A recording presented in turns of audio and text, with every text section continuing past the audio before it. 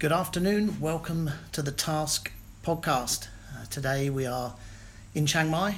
Most of the podcasts are in Chiang Mai, and just down the road from my house, we're on Canal Road, and with Dustin Joseph.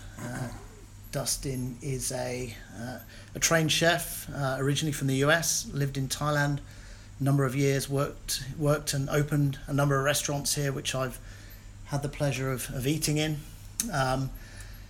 But we're here to talk about coffee today. Dustin runs Left Hand Roasters. Did I get that right? Yep, correct. Cool. And we're here to talk about everything coffee and a few other subjects. Dustin and I know each other personally. Dustin lives or has lived in Pai. We both live down the road from each other. But let's jump straight into it. We're sitting in your little office here, surrounded by coffee, surrounded by a big roasting machine. I was here the other day, doing a tasting. Why coffee? What was the inspiration? What inspired you to jump into the coffee space? Has it been a long journey? I know this is fairly recent, but what's got you into coffee? What's it all about? I think I didn't necessarily choose coffee. Coffee chose me. For multiple reasons. It started about 7-8 years ago with my dad, actually. My dad was living out here as well and married a hill tribe lady from the Lisu tribe. And their background in agriculture in Thailand was mostly related to the opium trade. And she grew up in Hoi Nam Dang outside of Pai, growing and cultivating opium. Wow. Till she was, she's probably about 50, late 50s, 60s now. So it's, she was up there until she was about 35, not really knowing anything from the outside world and in this realm of just one focus agriculture. Yeah. So I think what changed is why coffee is fascinating in Thailand is the whole SEP, the Royal Project incentive to empower individual communities through agriculture, and also giving them an alternative crop to kind of do away with the opium trade.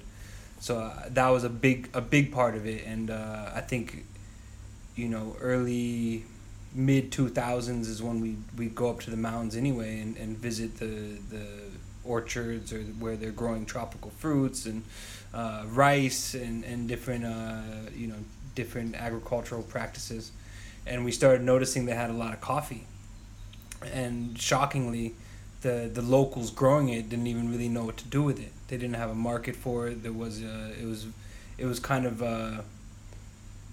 there wasn't much direction, so they were a little bit worried on what they were doing with this alternative crop that was put into place.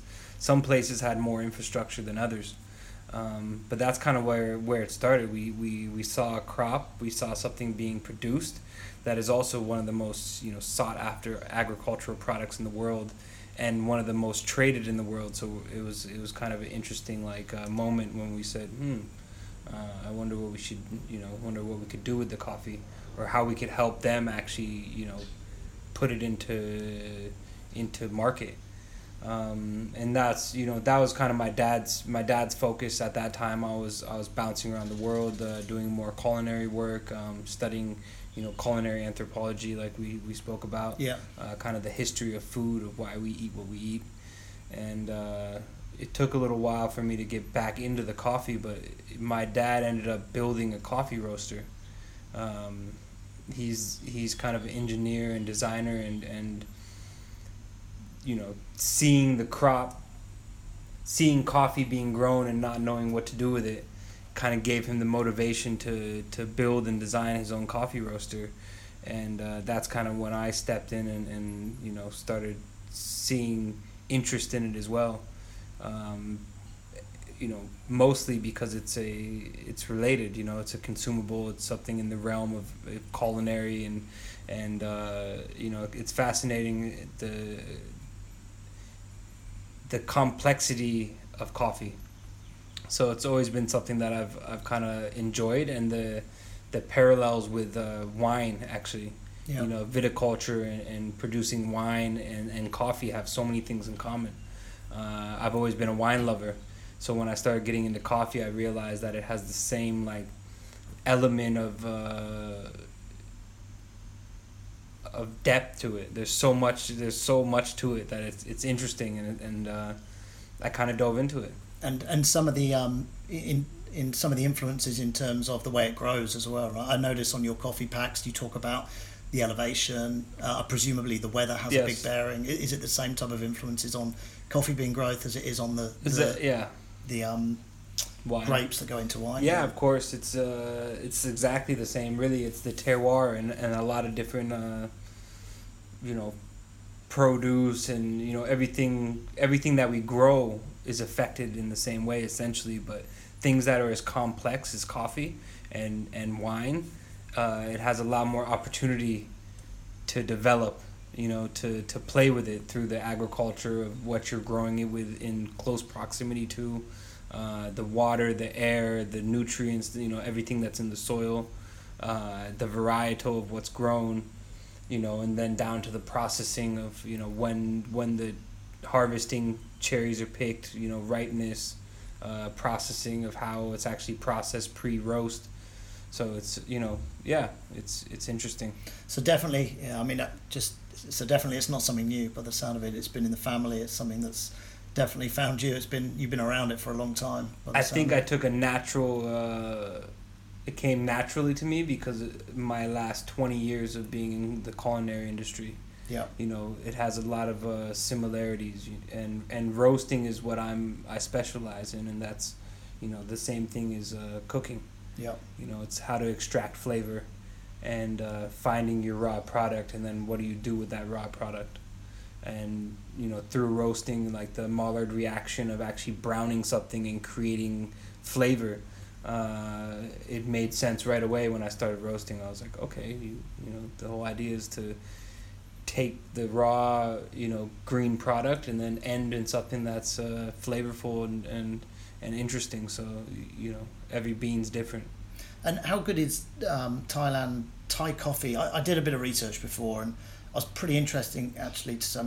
People know that Brazil is known for coffee. Yeah. I think Thailand came out number 25. What really surprised me that was Vietnam was number 2 on the list in terms of coffee production, which I had no idea.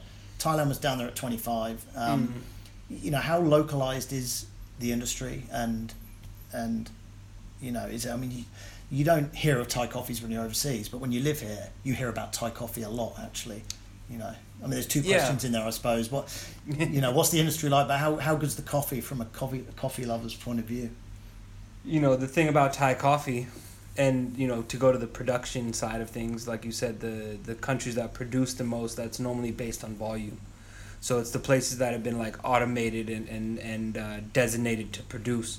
And then we're also talking about 2 different, very different kinds of coffee, which are Arabica and Robusta. So a lot of places are big Robusta producers as well. Like I think Vietnam has a lot of Robusta. Places like Brazil, their production's huge because they've dedicated it as a coffee producing country. Yeah.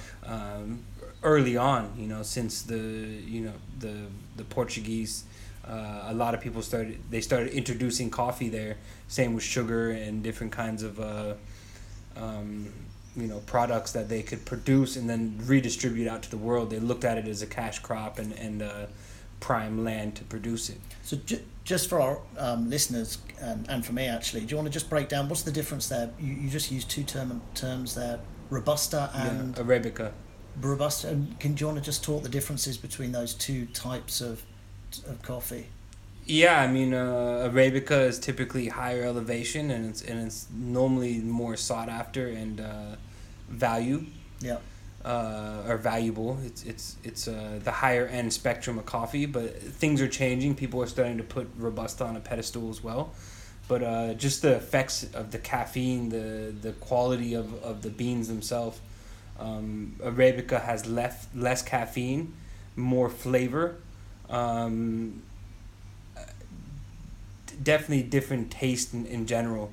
So it's categorized by a type of It's type of bean, or it's a species. it's a species of So, plant, of so a- it's a different plant. Exactly. Okay. Exactly. So I mean, Arabica has its sub-varietals, and Robusta does as well. Yeah. Robusta has always been kind of looked at as a cash crop because it's caffeine. Yeah. They're looking at it to extract the caffeine and then produce, 3-in-1 coffees, instant coffees. A lot of the energy drinks, Red Bull, all like the Emroy Hasib, like all these different energy drinks. It's Robusta, Which are So very popular here. yeah. Probably more popular than coffee, actually. yeah, definitely, and that's been one of their crops. I mean, Red Bull comes from Thailand, and Yeah, of Robusta's course, always yeah. been a huge market in southern Thailand, because Robusta normally grows closer to the equator, where Arabica likes higher elevations, more temperate climates, harder to produce. Robusta gets more of a yield typically. So I think they're just two different things. And back to the other question as far as why Thai coffee's kind of emerging, it's because it's really the newest coffee market in the world, the newest coffee producing location, because it's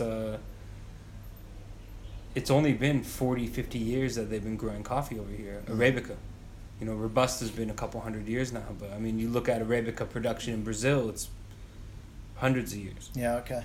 So it's the fact that Thailand's emerging, and every year the coffee quality gets better. Yeah. It's only been put on the map recently. 5 years ago, I go to New York, I go to San Francisco, I go to Europe, and ask people about, have you ever tried Thai coffee, or just curious, and a lot of people will be like, what? A year goes by, maybe, another year goes by, oh yeah, I've heard of it. To the point now that you'll find Thai coffee in various markets around the world. You'll find it in Europe, you'll find it in, specialty coffee shops in the US. What do the big guys do? Do they, your Starbucks do they source locally? Do you know? You may not know about it. I mean, it's not something I know a lot about, but it's definitely the big guys, the big guys follow the small guys. Yeah, right. So whatever the small guys are doing that's trending and popular, the big guys are going to jump on that bandwagon as well to try to capitalize on it. So you will see, you're seeing a lot of the big companies starting to introduce these coffees. I mean, people like Blue Bottle introducing Burmese coffee last year, and Starbucks does have Thai coffee on some. It does. Yeah. I'm not. Yeah, I mean, you can hear my ignorance somewhat. I drink coffee, but I want. I don't. There's a lot of people who say they know their coffees, but I think the reality is they know the taste of a coffee, but they don't know the history or the background. But that's why I ask you these questions. I mean, I'm not necessarily a coffee expert as well, because I'm more interested in the agriculture and the roasting, and then when it goes into the barista realm, or like the society of coffee fanatics, I'm not. I'm more in the culinary field as well. So on that, how do you? I mean, we're sitting behind us here. There's a bunch of bags full of beans, and the roasting machine here. Do you source from a supplier? Do you go direct to the villages?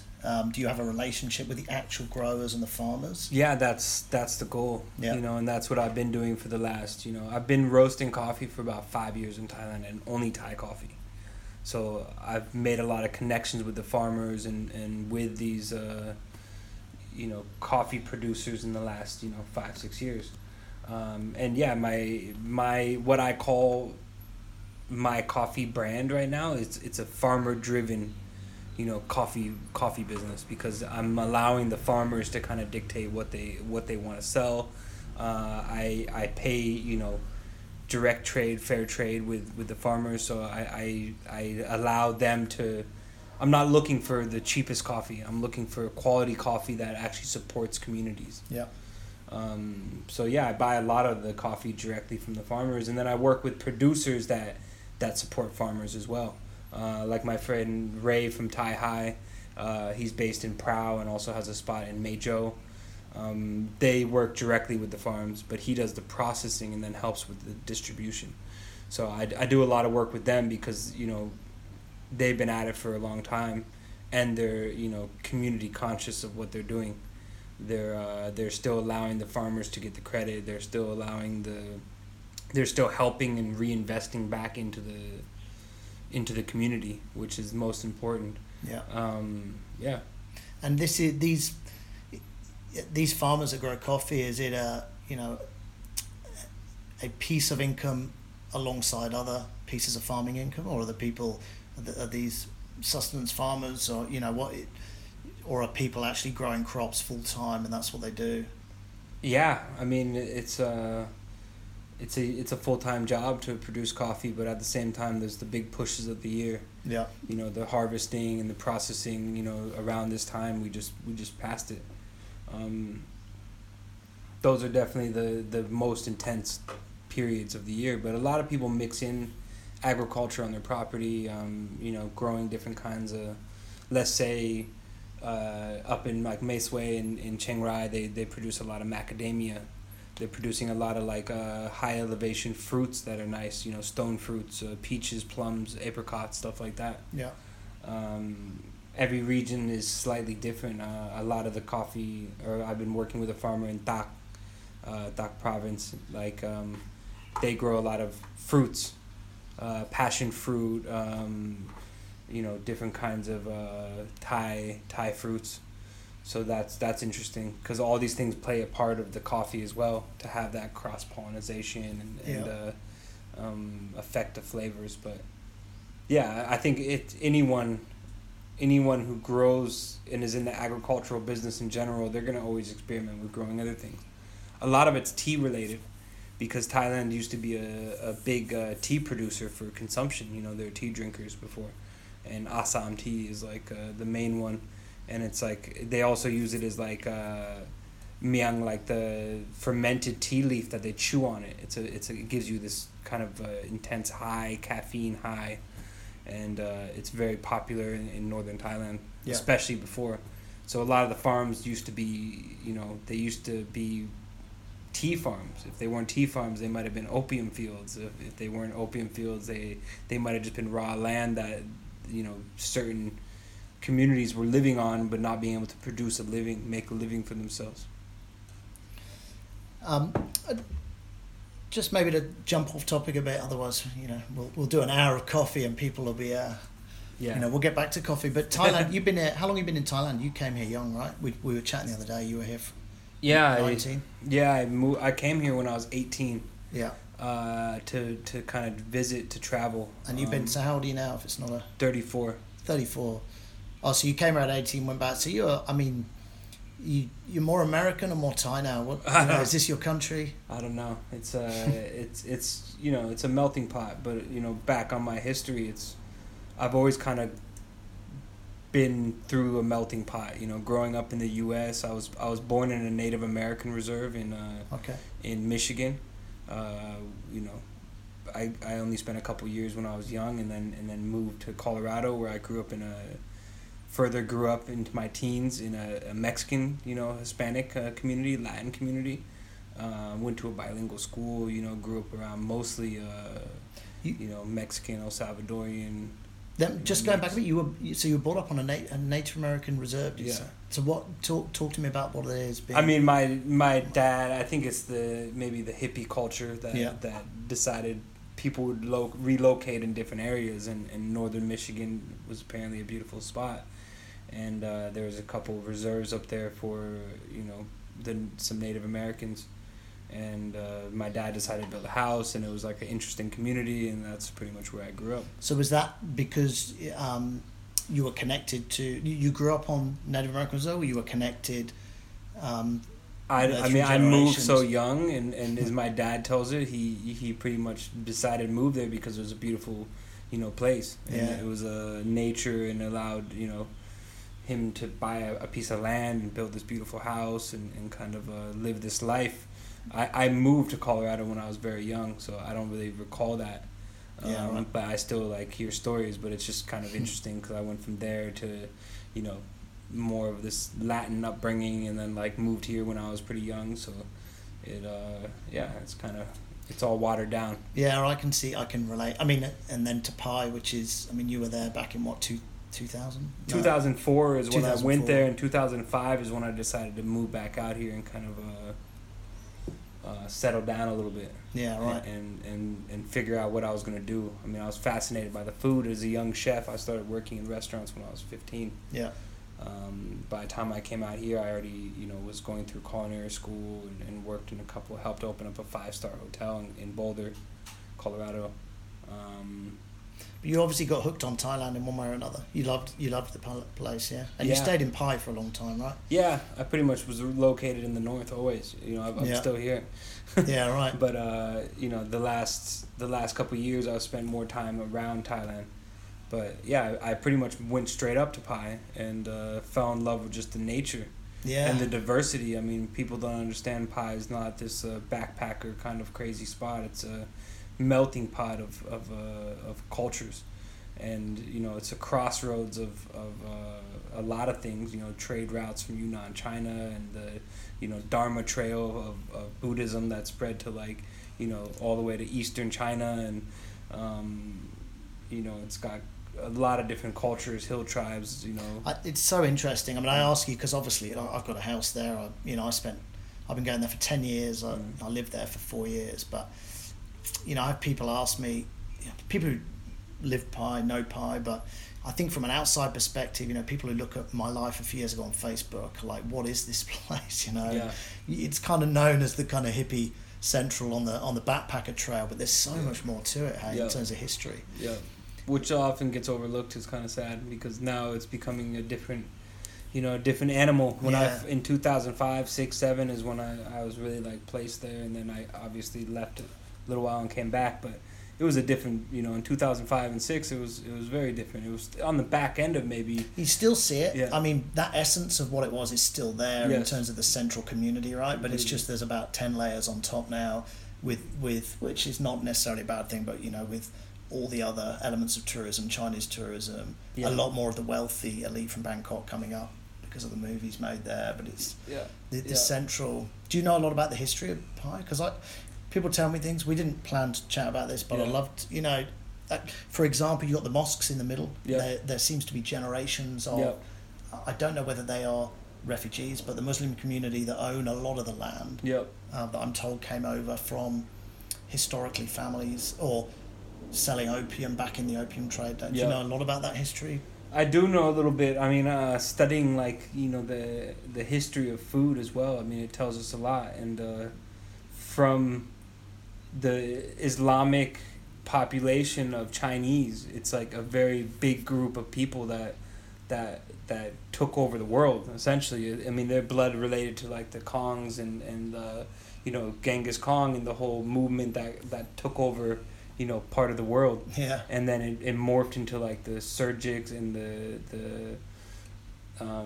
the Moguls and all these groups that just completely conquered the world.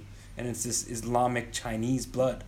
I think Han Chinese is what it is, but it's also the same groups that would come down and were part of the trade between China and Thailand early on.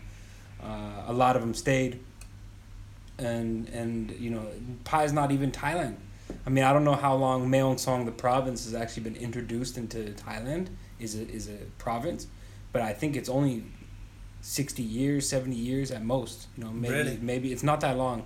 I need to recheck the facts, but I recall. I mean, it's I call it the wild west of the East, because it's this area is not, it's not Thailand, it's not China, it's not Burma. It's it's this very unique melting pot.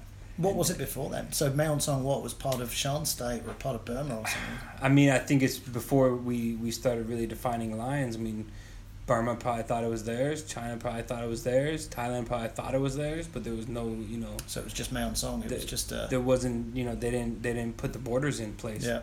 So it's quite interesting. I mean, Pai is such a bizarre place, and It is a bizarre place, and it's full of. I mean, I won't go down a rabbit hole on it here, but it's you're the second person I've interviewed from Pai, and I get a feeling there's going to be a few more. But I'm fascinated with the place, always have been, and I realise when I speak to other people, it's not understood from an outside perspective at all.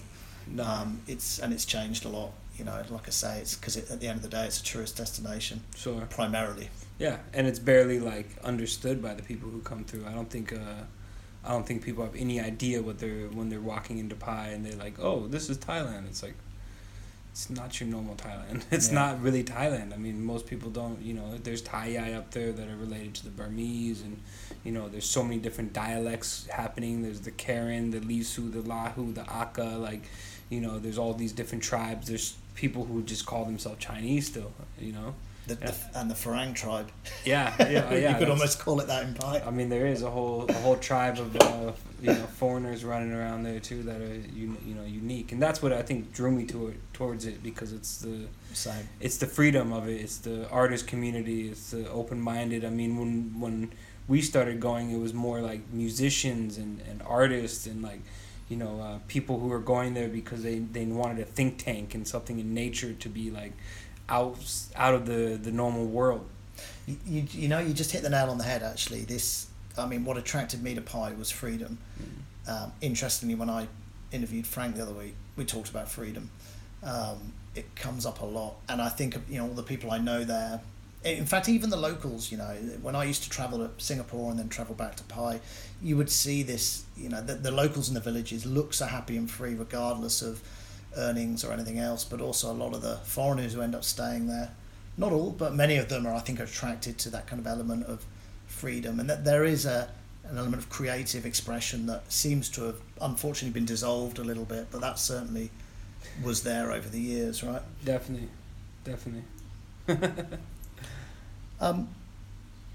You touched on this a couple of times, culinary anthropology. Hopefully I just said that right. It's a bit of a tongue twister, but that's clearly been what's driven a lot of your you know, your experiences Travels. and your travel. What do you want to just tell us what culinary anthropology is for those that wouldn't understand what it is? I mean, I don't even know if it's a real subject. It's Is it something you studied, or it's just? I mean, I don't think you can study it. You can study anthropology. You can study culinary, right. But I would, you know, there are a lot of people, and there is a list. You know, I don't want to name them all, but there's a lot of people who have dedicated their life to understanding anthropology, which is like, you know, the study of culture and humans and how we, you know, how we moved around and what happened. why we are at where we're at today, and you know, it's kind of something that clicked in my mind as I used to travel pretty much only for food. I'm, you know, 15 years ago, before people had smartphones and wanted to learn about food, and you traveled, you know, you just dive in and try to understand it, and you started having flags pop up and being like, wait, where did this come from? Why am I eating this? You know, why am I in Mexico and I'm eating, like, you know, something that looks like a shawarma, you know, El Pastor? You know, how did this get here? You know, and then you look back, oh, it was the Lebanese migration, and they ended up bringing this culture with them, and, you know, they changed the food of this region in Mexico. You know, you're in Laos and they're eating like cheese and baguettes, and you're like, whoa, what's going on? Why are we having doner kebab in Vietnam and you know, China? You know, there's all sorts of like interesting, you know, Chinese food in Lima and Peru. It's like one of their staple cuisines. It's like, how did this get here? So it started bringing up these, you know, these thoughts, and then it gave me a reason to travel. I was like, okay, you know, I'm fascinated with people in general, with the history of humans, you know, of you know, culture.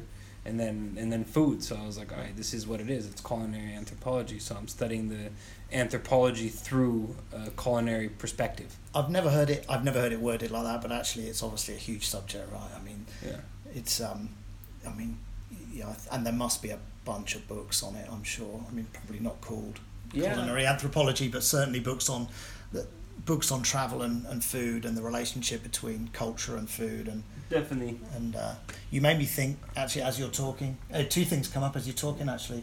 Were you a Bourdain fan? Yeah, of course. Yeah, right. Because as you're talking, I'm like, he kind of personified what you're going on about, actually, didn't he? I wasn't a massive fan, but of the few episodes, the few things I did see, he certainly personified that whole kind of combination of travel and food and culture, although the combination of those three things. Yeah, I mean, he always inspired me as well, and you know, for multiple reasons. I've read a lot of his books dating back to before, like Kitchen Confidential and the ones that are popular. I started, reading some of his early ones and just like, he had his own story, he had his own thing, and he definitely opened the eyes of the world to like understanding, what's out there, and allowing people to go and or encouraging them to go and try these things. I mean, he had his own take on it as well. It was about him in these places, which I was always more interested about me observing what's happening in these places and having it more be about the people and then the story behind it.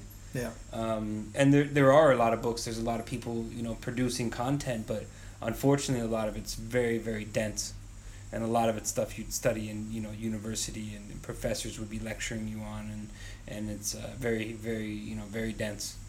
Information. And I started collecting books and reaching out to some people that National Geographic workers and people that actually had this had the knowledge and understanding of anthropology from a culinary perspective. But I always wanted to, and when I kind of like dedicated part of my life to it, maybe 10 years ago, I decided to really dive into this. I want to produce a book and maybe a pilot and get a show going or something, and allow it to be like all this information but easier to digest from like a normal person's perspective, like somebody like myself who grew up like not traditionally educated and spent most of my life like teaching myself or like learning through doing. I think there's a lot of people who love and fascinated by this information, but when they pick up some of these books that I've read, I'm just like, whoa, like I wouldn't read this unless I was truly fascinated by it. And I think you could sum up this book in like 5 pages. For the average person who doesn't want to get into all the very technical details of it. But do you think it's a really interesting subject. Do you think it's something that will get lost in terms of, that you mentioned before, you go to a country, I think you used the example of doner kebab in Vietnam, but I suppose the generation that come through today will not, they don't think about travel in the same way, they don't think about borders in the same way, because I can remember working in England. I worked in a restaurant pub years ago. Our boss, who's a chef, went off to Thailand. I remember came back, he taught us to make Thai red and green curry, and it was like there was no Thai restaurants then. This is just under 30 years ago. There were no Thai restaurants in the UK at that point, or at least if there were, you'd have had to go to London and spend a fortune because it would have been novelty. Now there's a Thai restaurant at every corner. Kids don't really even think about, do you think it? True. Do you think these connections to the origins are being lost? And there, the study of this subject is probably going to be a really important area, actually. Yeah, it's a good point. I think things are being lost, but not necessarily in a bad way. They're being, the degrees of separation are closer. So at the same time, people are more, more open, and they don't know what that means to even be open because they might have grown up with it. I always use this example in Thailand because a lot of the Thai people are one track. They eat Thai food. Why there's like this separation of foreigners and Thai people in anyways, because there's always been.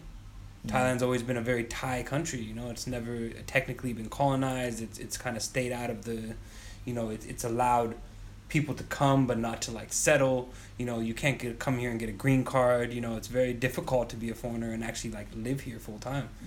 And I think that allows it allows preservation of Thai culture, but at the same time it allows like this jadedness for them to not understand what the rest of the world is like. It's an interesting contrast, isn't it, to where you and I come from. When I say that, the West. You look at the US or look at the UK. It's just here I look at that, as cultural significance, as their preservation of the culture. I don't have any issue with the fact I'm kind of in many ways second class. It's just the way it is. Great. Whereas I realise back in our own country, it's almost a reversed situation. There's probably a medium in between that makes a lot more sense for both sides. Definitely. It's funny because they'll look at us and be like, "Can you eat this?" Or in Thailand, like, "Gin dai la bao kap?" It's spicy, and you're like, Yeah, I grew up like with Mexicans. I was eating whole jalapenos in the kitchen. My best friends were, you know, not just one culture, but mixes of cultures. You know, I grew up with like Chinese Jamaicans, and like my best friend was Chinese Jamaican. You know, and you know, I had another friend who was Jamaican and Mexican, a Vietnamese like English. You know, I had all these, you know, a very wide group of friends, and just, you know, I thought it was normal. Yeah. So for when I'm approached by this, like, it's almost this ignorance, not necessarily in a bad way, but it's like they're scared of things that are foreign, and we live in a world that's like very, you know, very mixed and melted. So at the same time, like, it's weird for me, and especially somebody who spent so much of my time moving around the world and educating myself about different cultures and cuisines and, you know, spirituality and different, you know, studies, that it's interesting when people are very like, I need this all the time. I need one category of food. I need one category of music. You're also a chef, Yeah. so things like that would get on your Of get your course. back up. Yeah. I'm sure you're a lover of Yeah. cuisine. Everything, yeah. So it's kind of strange. Like, I have Thai friends who travel to like Europe. They'll go to France and they're just eating Thai food the whole time. Yeah, right. And I'm just like, did you even try any of these spots? Or? Yeah, I mean, I don't think this is a Thailand thing. I mean, I got a lot of English mates who literally, English food is not known for spreading around the world well, and English people in the same way. Yes. You know, a lot of guys and girls who've lived in the same town their whole life. It's a good point. They come will on vacation. not eat anything but their meat and veg. Yeah, they'll eat. Yeah. That's interesting. I mean, I think I always call like the U.S. like the land of nothing sacred. So we have this spread of just, it doesn't matter, and I think one of the things that I'm attracted to about this like culinary anthropology subject is the fact that, you know, there's so many people are just ignorant of what's going on. Yeah. And what they're eating, and they're like, there's like racism and this like aggression, and people are like, you know, everyone has this like perspective of how it should be and why we shouldn't, you know, blend things, and, you know, at the same time, like, everything's already blended. It's already happened. Like, it's too late for you to, like, you know, question that, or even, you know, question the food you eat and be like, I only want to eat this. I was like, well, where'd that come from even?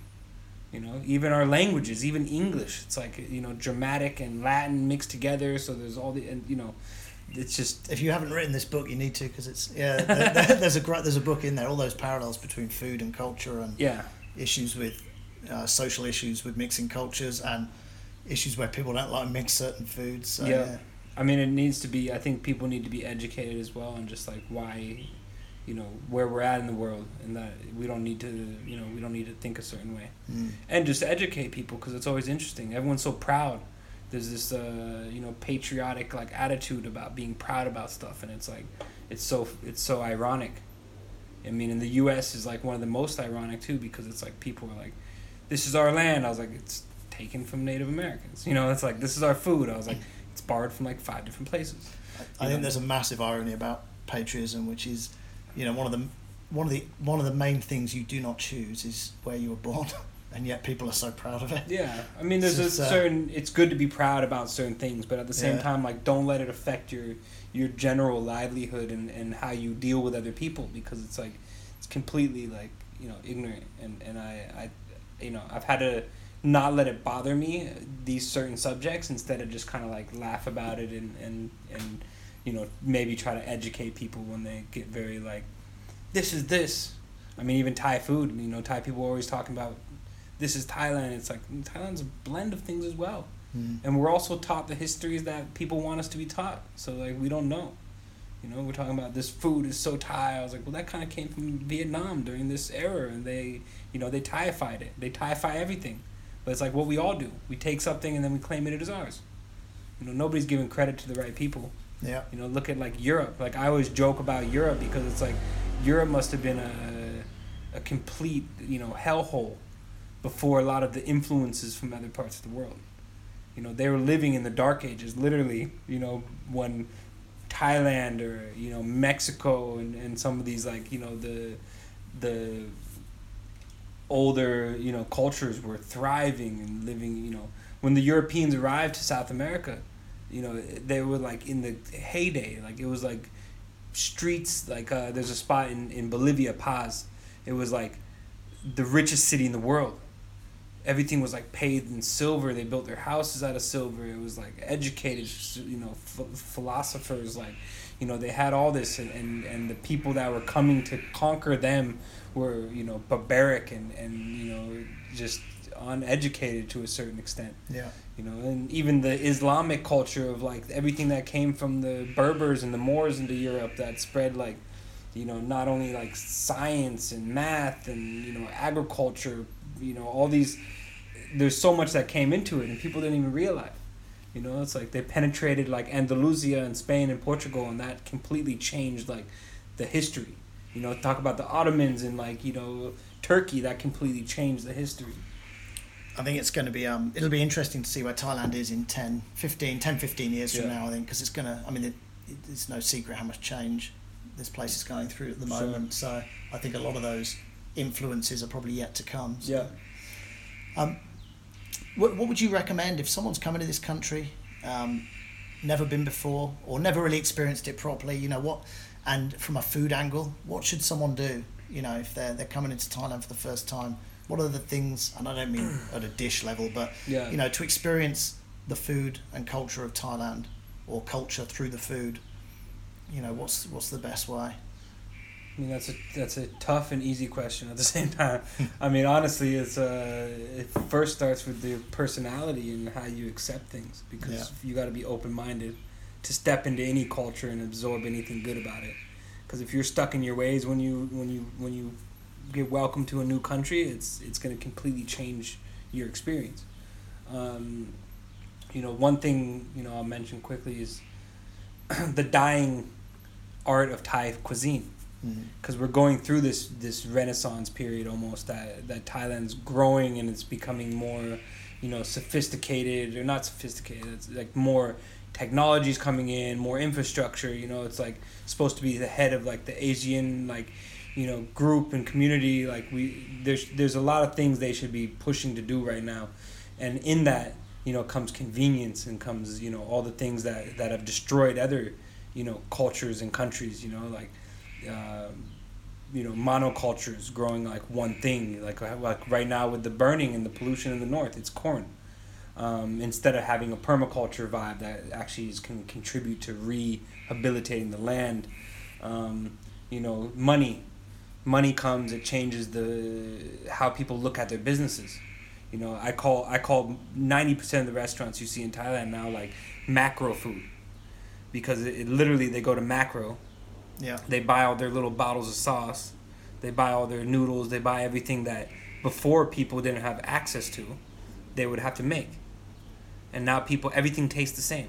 And it's all based on the fact that, they're using all the same ingredients. Does that go right down to the street food level, or are you just talking? Oh, definitely the street food level is almost the most affected by it, because thought you might say, go for street food, but so even to get that authentic, it's hard to kind of get the authentic. It's way harder than it used to be. Yeah. And that's based on the rise of the middle class. So people make money. They want to keep making money. They want to cut, some of the work out that they used to have to deal with before, so they substitute.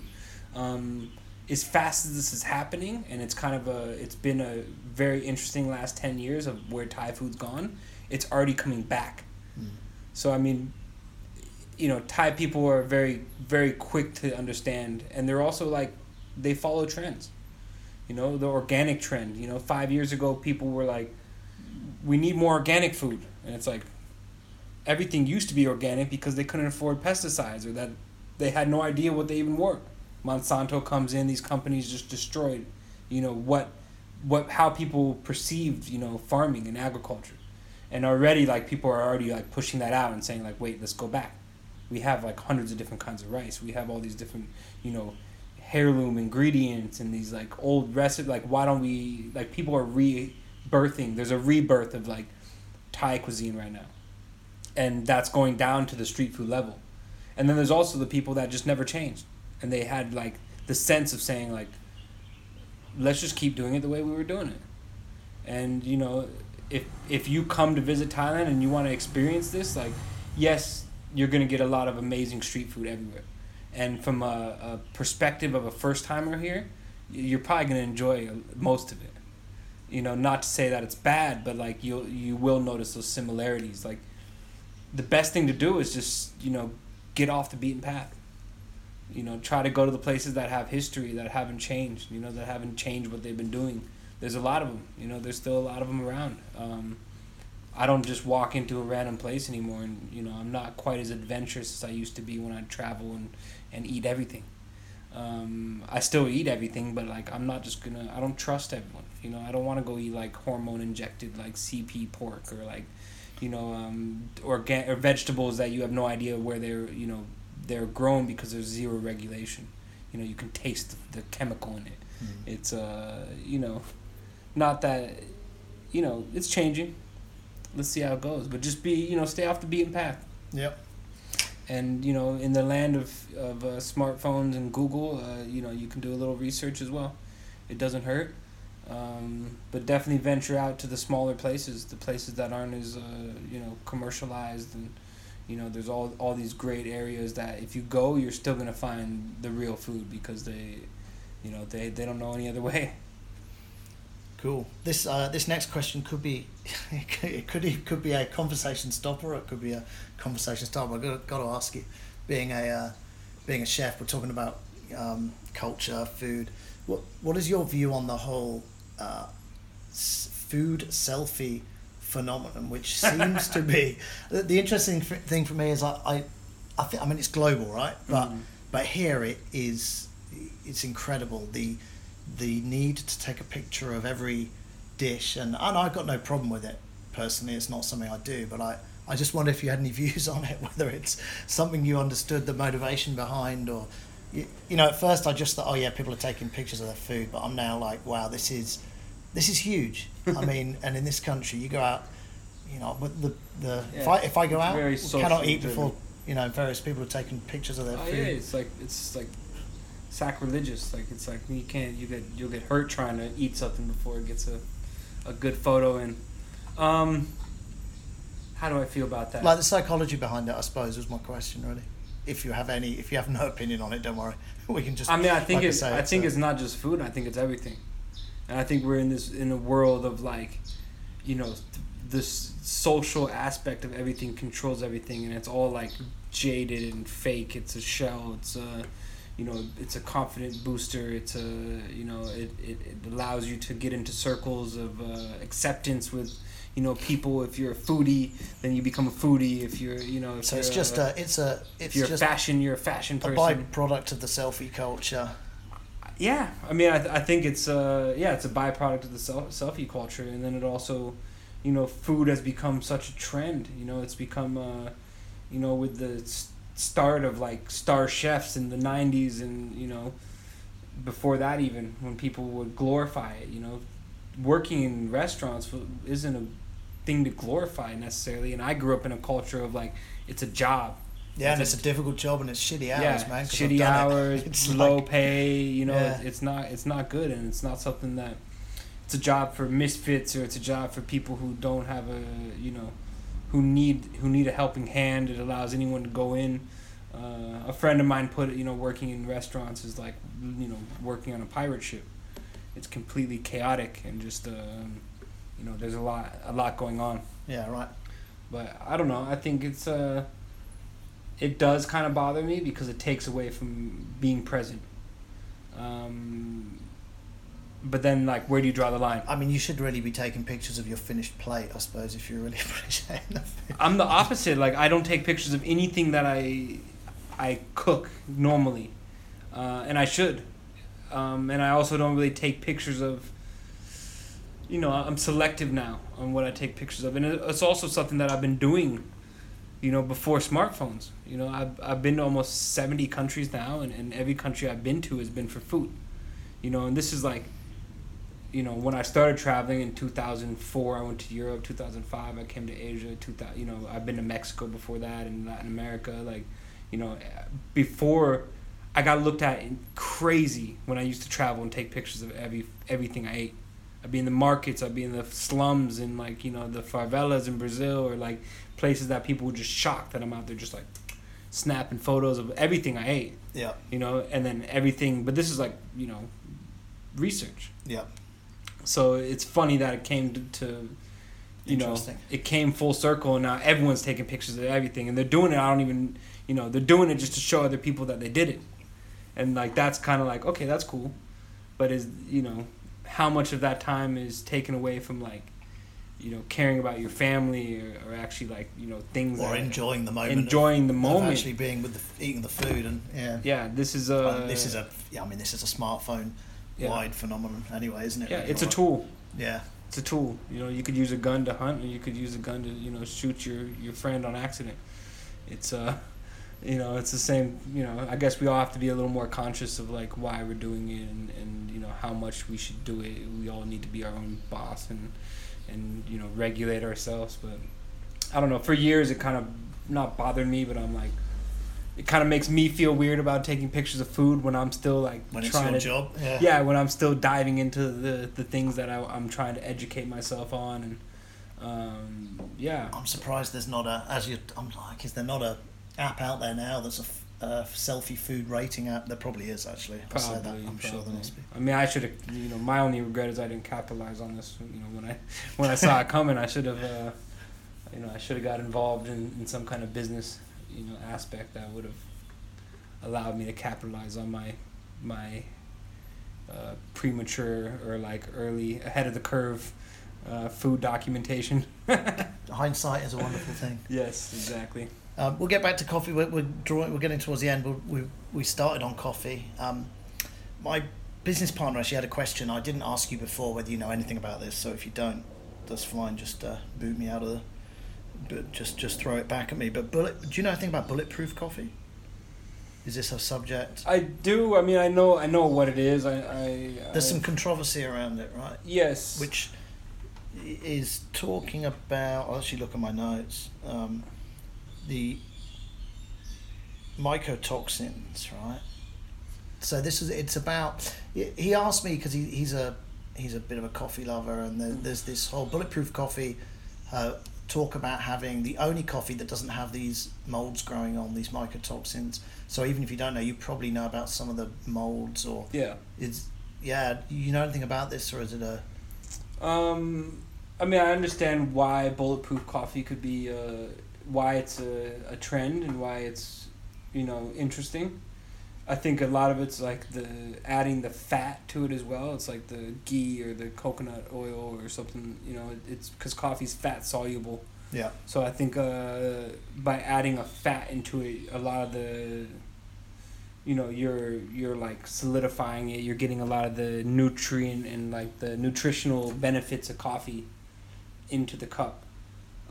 As far as like the molds and you know, I think there's a lot to be said about that, because I don't know, because people are calling it bulletproof coffee, but they still, where are they buying their beans, you know, how is it prepared? Like, I think there's a lot of steps to it that people might not be missing, and I think there's a big part of it that's still a trend.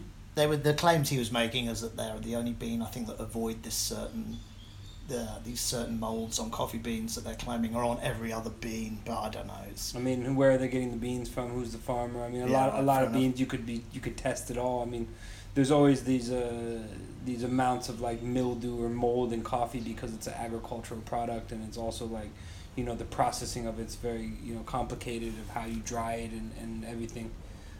But at the same time, like, you're roasting at temperatures of 220 degrees Celsius, and, you know, high temperatures that are pretty much killing anything. Yeah, right.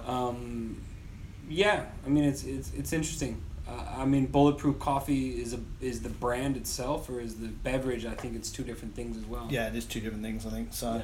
Because bulletproof coffee is like adding the fats into the coffee to get the benefits from the coffee. Yeah, this it's not. I literally just looked it up before. Yeah. If we don't know it, let's not worry about it. No, I don't. I mean, I'm not. I feel like it's a trend, and I'm also like a purist and a traditionalist. So yeah. I love seeing, like, you know, I eat as well. You know, if I'm trying to get like the benefits of my meals by, you know, introducing all these different things into it, I don't need to put it in my coffee. You know, I'm putting it in my food and my diet. I'm conscious of what I'm consuming. You know, but I think, you know, I'd love to hear more about it from a professional's perspective. Well, we'll share something. Yeah, we'll share something outside of the Yeah. podcast. I'll maybe link you to my. Cool. We'll find out a bit more. Yeah, we're kind of drawing to the end. Anything I haven't asked you that you want to talk about that's interesting, related to anything, the business, Thailand, whatever? No, I mean, I think we bounced around and it was fun. I always really, I've obviously been in the coffee business for a while now, but I'm kind of outside of the coffee world. Yeah. The reason I'm in coffee is, because of the science of it, I really appreciate it. And then the agriculture is one of the biggest things I respect about it. And then also the fact that it's about improving the quality of Thai coffee, and it's also about empowering the community. So I mean that's pretty much why I'm in it. It's something that I really love to work with the farmers. I love to see their perspective of what they're doing and how it's changing, and I love to see the progression. I mean, Thai coffee's come a long way in the last 5 years. I mean, from the rankings of of actually where it's ranking in the world of coffee, and the points it's getting on the scale, and that it's finally competing in the specialty coffee realm of having anything over like 85 points is considered like specialty coffee. This year there was a couple 90 point, there was a Cool. 91, and this is like what Ethiopian coffees are rating, and some geishas and these like very high end specialty coffees from around the world. So it's cool to see it on the on the up and up. Cool. So if people want to find out more, I mean, you're running a business. You're roasting beans. You're selling to restaurants, to businesses. Yeah. You're in the distribution space as well. If people want to learn more about your coffee, they can contact you directly. Yeah. I know I was around here the other day. You did a wonderful kind of tasting session, which was great. I mean, Yeah. so yeah, do you want to just leave some details of how people can get hold of you and learn a bit more about what you do about the company? Yeah, of course. I mean, basically, Left Hand Roasters is my brand, and it's more about the non-conventional path to coffee. So it's farmer driven, like I mentioned. It's about empowering the communities that are producing the coffee and educating the consumer about where the coffee has come from and why it costs what it costs, and all the steps and love that's gone into it, because it's not just coffee is not just a something in a bag. There's more to it. But yeah, my business is directed towards hotels, restaurants, that I want to see people replace imported coffee with local options. Awesome. People should be empowering the local market. We should be using whatever we can locally. So I've been targeting some of the higher profile restaurants, just to name a couple. Paste in Bangkok, La Normandie are the two big ones, being Michelin star restaurants in Bangkok that are using my coffee right now. And there's a lot more to follow.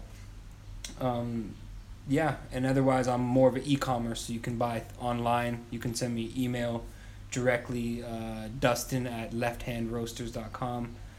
You can check out the website, lefthandroasters.com. Cool. Yeah. We'll leave look, when I do the write up, I'll leave the details on there, and Cool. and people can get hold of you directly. So yeah, thanks for joining me on the Task podcast. Yeah, thanks for having me. Yeah, man. really appreciate It was it. fun. Cool. Yeah, I Cheers. appreciate it.